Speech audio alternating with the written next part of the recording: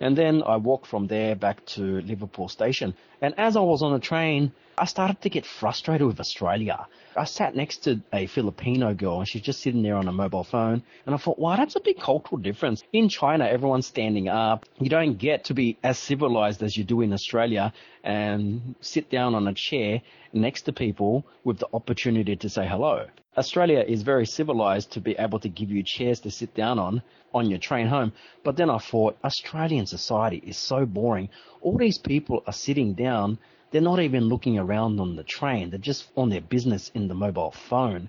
No one is doing anything. Australia is such a boring country because people are just content with their lives. And that's the conclusion I always come to, that if you're born in Australia and you continue to live in Australia and never question Australia, you just become this little lemming.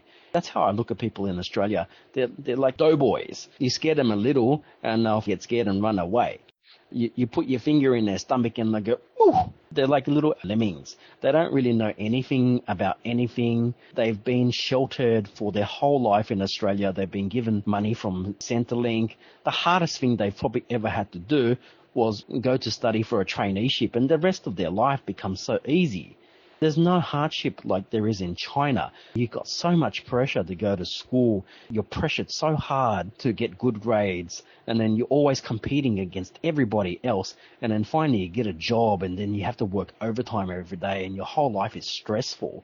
In Australia, you get none of that. These people have no idea how hard it is in third world countries. And that's what gets me. On the train home, I'm thinking, what is there to do in life?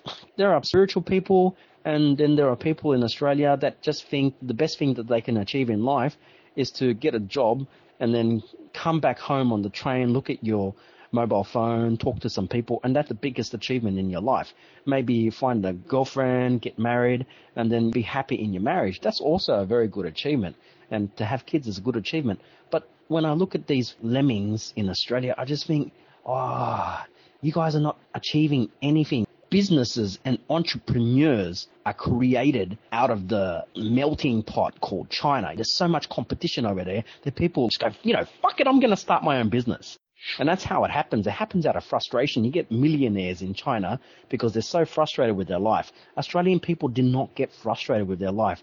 There are too many opportunities for jobs. If you don't have a job, you can get money from the government. There's no incentive for you to struggle in Australia.